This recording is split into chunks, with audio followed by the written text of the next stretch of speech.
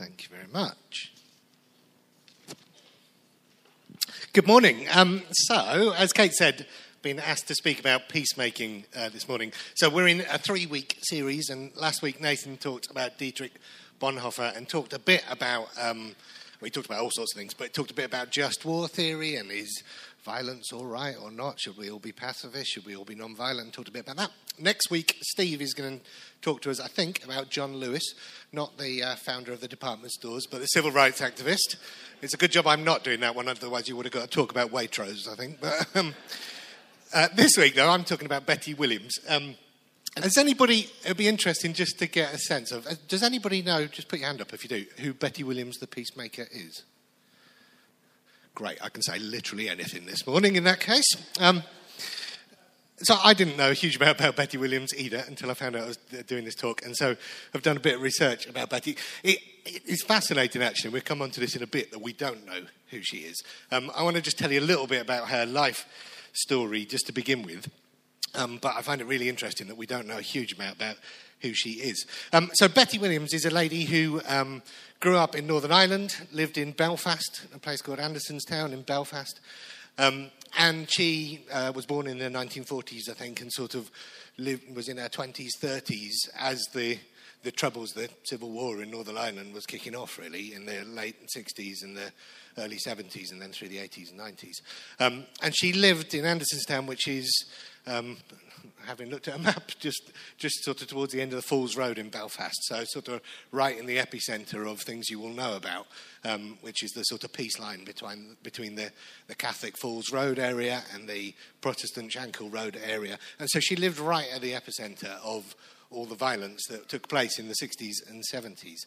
And she was living in a society, and she had a young family, living in a society that I guess infamously you will know about in 1972, the Bloody Sunday massacre and 14 people being shot by the British Army and killed. And she was living in a society where paramilitary groups were shooting each other on a daily basis, were bombing places, were having executions. She was living in a society that was, frankly, in the late 60s, early 70s, the British Army had moved into Northern Ireland to try and keep the peace because things were spiralling into a civil war. And her story, right at the epicentre of that, is that living in this situation which was turning from bitter discord between people into actual physical violent conflict. Her particular story is that one day she was driving to see her mum with a young child with her, and was driving down one of the roads in Belfast and witnessed as she was driving down the road an young IRA paramilitary shooting at, sort of drive-by shooting of a British Army soldier. I think they missed, but the Army soldier shot back and killed the IRA paramilitary man. And because he was driving the car careered out of control down this street and into a young family, killing 2 young children outright. And the third child died the following day. The mum actually survived but committed suicide only a number of years later. And her story is about that moment changing her life, frankly. Betty Williams, interestingly, is a pretty normal person, I think sometimes when we look at peacemakers, we expect them to be these extraordinary characters, and of course they are, but in one sense there's the normalness of Betty Williams' life, and this moment just changes her perspective on life. And there's a film about Betty Williams which is really interesting to watch. It was a little bit like preparing for this, like being at school and watching the film rather than reading the book, but I did watch the film, and it is a really good film, and you learn so much about her life, and that moment sparked a sense of complete outrage in her about the fact that these lives had been wasted. The 3 children and the paramilitary young man, just lives extinguished. And she just, in her moments, had this moment of real clarity that this was just violence to absolutely no end.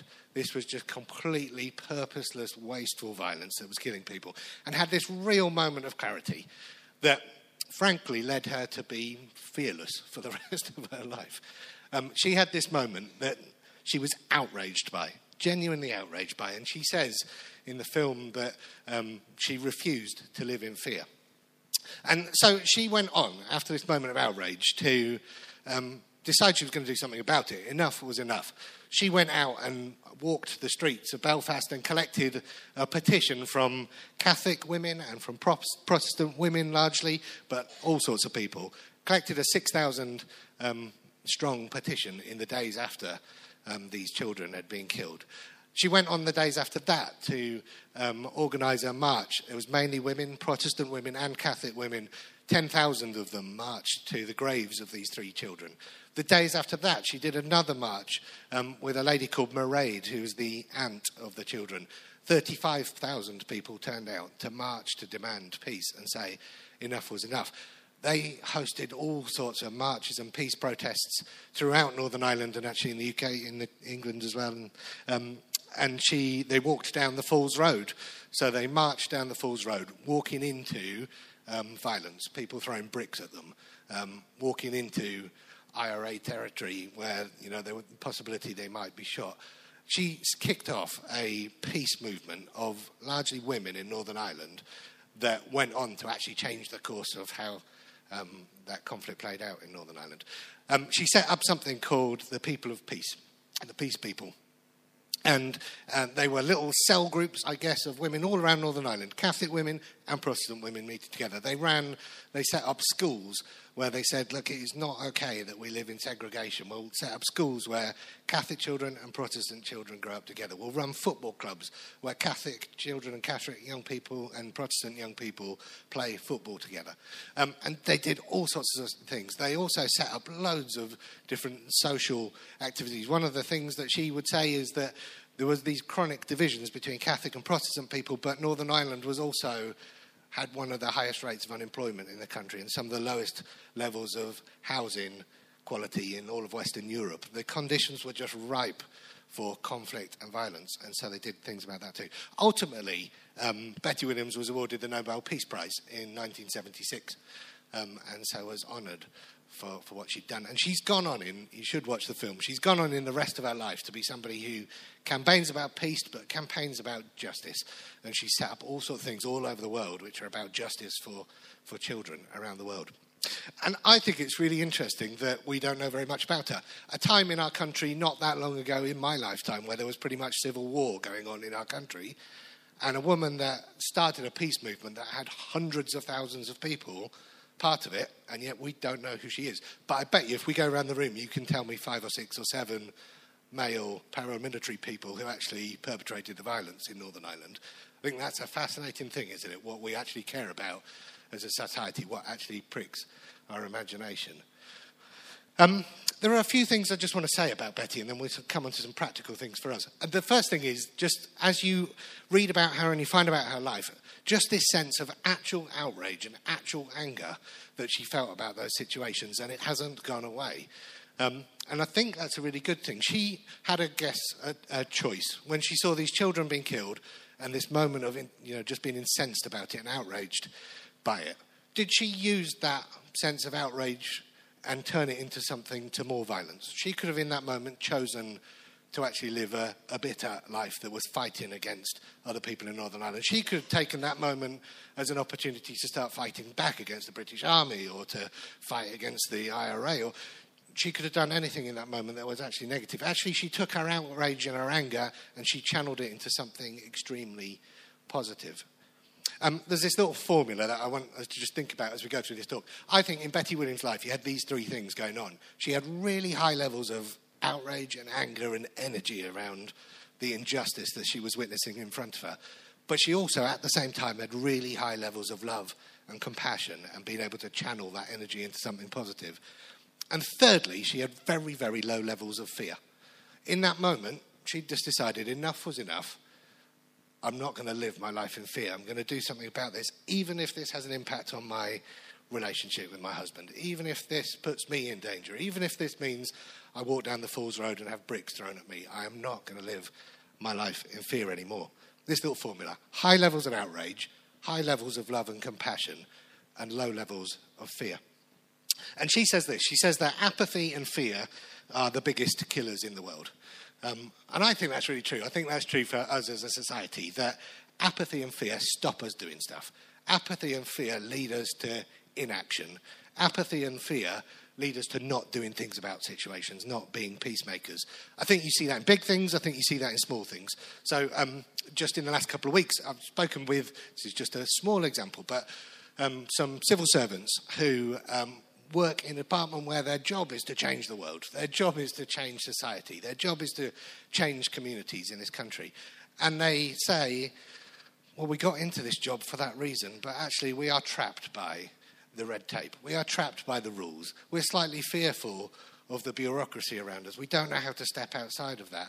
We feel slightly fearful of it. I think our world, and certainly in our culture, sets us up for feeling a level of inability to do stuff and fearfulness about the rules around us and inability to step outside of the rules around us and do something about situations we find ourselves in. I think apathy and fear are actually massive problems. I see that even as I work for Oasis during the week, and fear is contagious. So, Steve's recently talking to us all, isn't he, about setting up a youth detention centre, a young people's prison.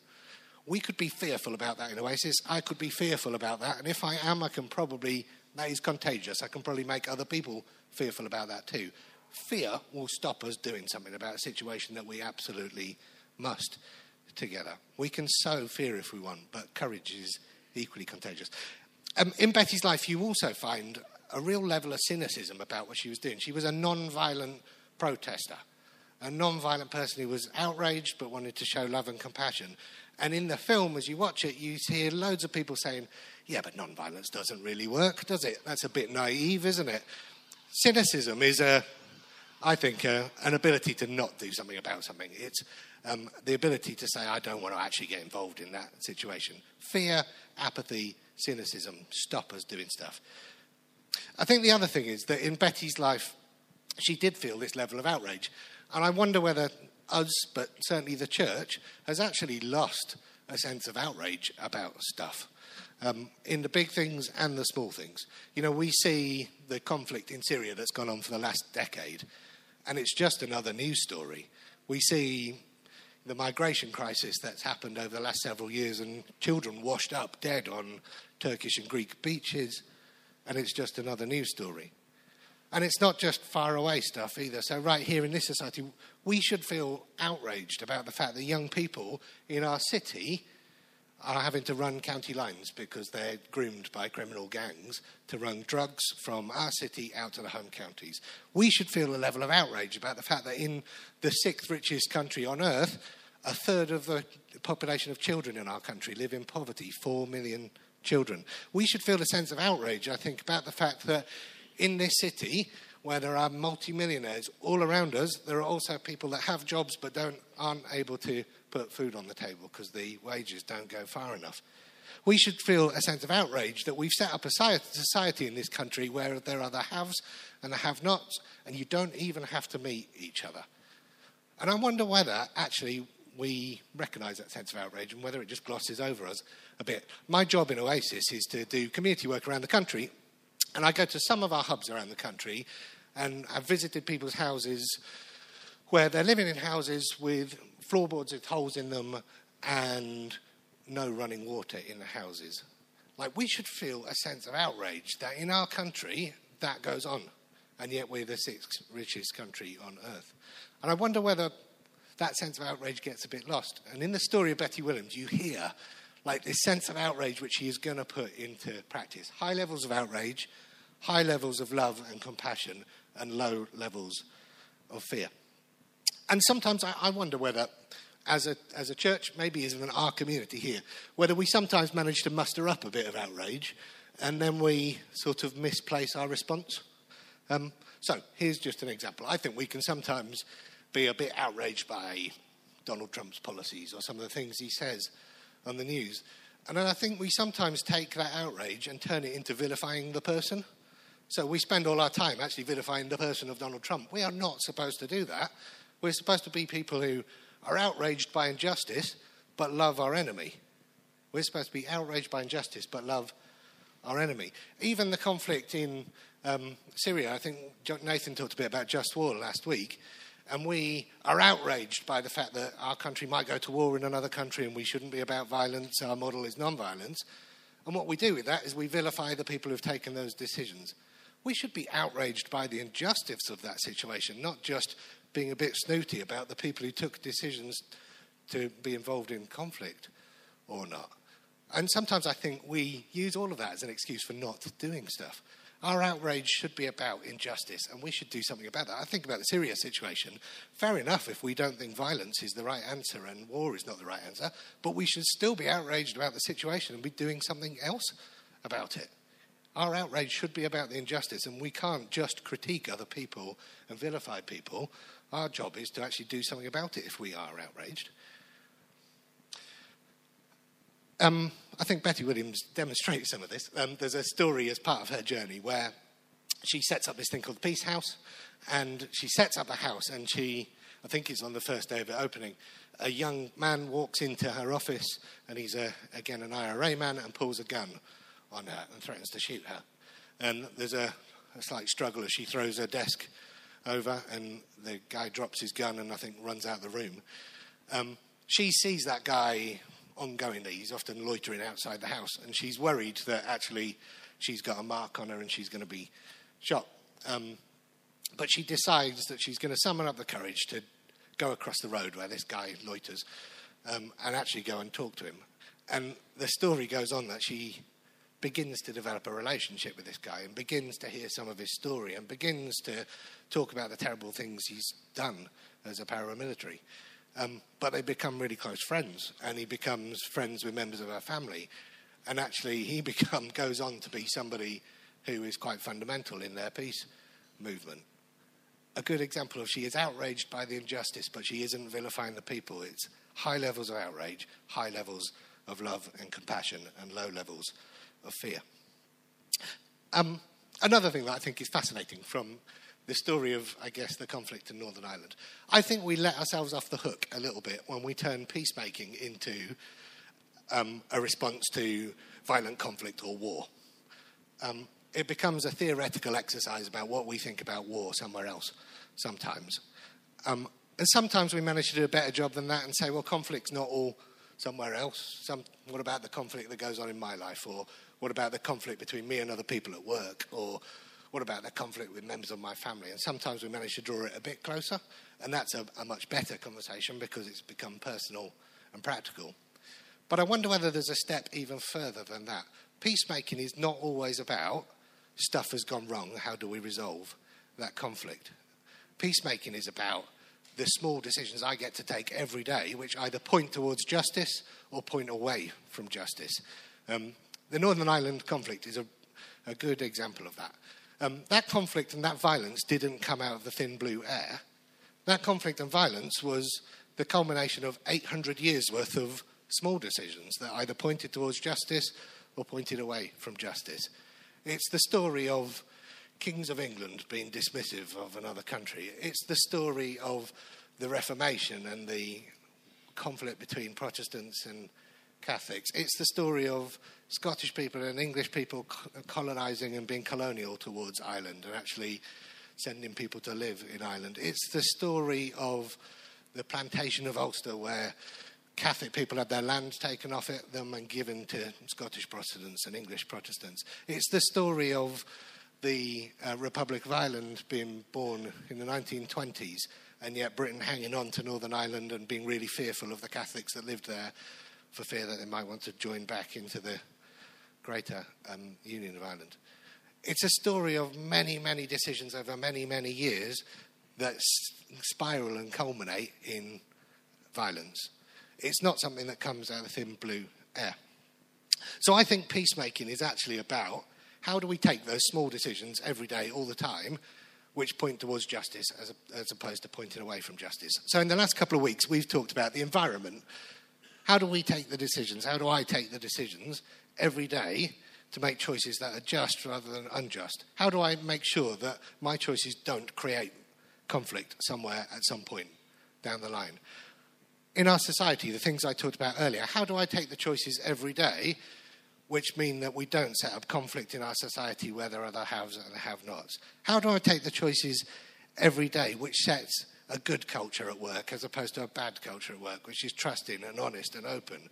We get to make choices every day in the small things that actually either lead to conflict or take away from conflict. So I think we let ourselves off the hook a little bit when we make it all about violent conflict and what is our response to that. I think peacemaking is actually the small things that we get to do in every moment of every day that either take us towards justice or away from justice. The final thing I'd say about Betty Williams is that she was really prepared to just call out the obvious. Her whole thing was Catholic women and Protestant women do not hate one another.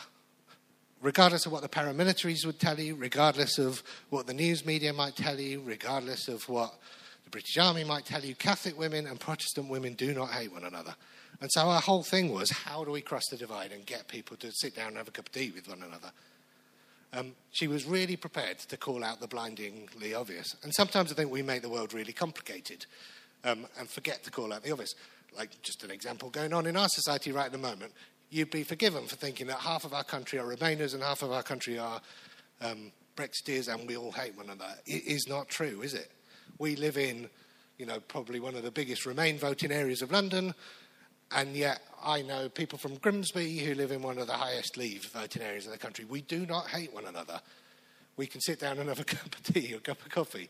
And yet I think we easily buy into the narratives that are given to us that sow discord and sow division between ourselves. We should call out the obvious, particularly the church should call out the obvious, that there isn't this great big divide. There's much more in humanity that ties us together than sows discord between us. So, what's our responsibility in all of this? First thing I would say is, practically, I think peacemaking is not just about conflict resolution. Peacemaking is a proactive thing that we get to choose to do day in, day out.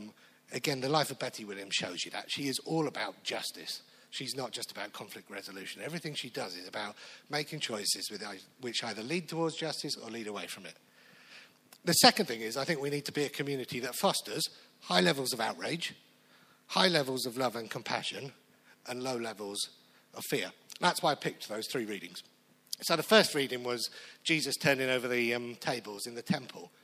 High levels of outrage. I don't know how much you know about that story, but Jesus' point is, it's not about how much the money sellers are, the exchange rate for money in the temple. The temple system was a system of exclusion. It was a filtration system of exclusion. You could come into the outer court, whoever you are. You could only come into the next court if you were a Jew. You could only come into the next court if you were a Jewish man. You could only come into the next court if you were a Jewish man who was a priest. You could only come into the next court if you were a Jewish man who was a high priest. And you could only go right into the middle if you were the high priest on one day of the year. The temple was actually a physical system of exclusion. And the money changers were the gatekeepers. They were the bouncers. And Jesus was saying, this is wrong. I'm outraged at this exclusion. I'm outraged at this injustice. So the Bible is littered with stories of outrage at injustice. The reason Kate read you the Galatians passage is because the Bible is also littered with, and don't turn that outrage into anger and violence. The way you should live is the fruit of the Spirit: love, peace, patience, kindness. Turn that outrage into good stuff. Turn that outrage into something constructive. And thirdly, that story of Paul on the shipwreck. Again, I think the Bible is also littered with stories of people who have lost all fear. They've decided that enough is enough and they're not going to live a life of fear. Paul ends up shipwrecked, ends up in prison. Jesus' story is that he ends up crucified on a cross. The Bible is littered with stories of high outrage, high levels of love and compassion, and low levels of fear. So I guess the question for us is how we go about creating that environment together. And I've lost the poem. Can I have that? You can't find it. How we go about creating that environment together. Well, first of all, I think we should talk about the things that outrage us all the time.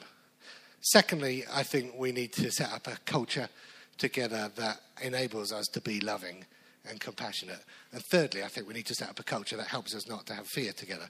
And I guess, going back to the poem Kate read at the start, we are only going to do any of that if we know we are loved, and we are loved by God, and we are loved by one another in a community together. You can't have outrage against stuff. You can't respond well. You can't feel like you don't have fear unless you know that you're held in a community that is loving. So I think our job is to do those three things. Have high levels of outrage, have high levels of love and compassion, and try and strive for a community together that is not fearful. We can only do that if we are loved. And so I want to read you the poem again that Kate read you. This is the God who loves us. This God sees our hearts. This careful calculator counting countless millions counts us in. This artist whose canvas outstretches eternity at both ends, whose palette outcolours planets, paints our portrait. This lover who dreams in universes, dreams of us. This creator whose breadth of vision spans time and spawns a cosmos, whose woven tapestry of purpose, more compound than chaos, eclipsing complexity, rolls out like a highway through history, whose heartbeat deafens supernova. This Father kisses us. This playwright playing with the deaths and entrances of stars, scripting the end from the beginning, knowing the purpose of the play, watches our feeble audition and writes us in.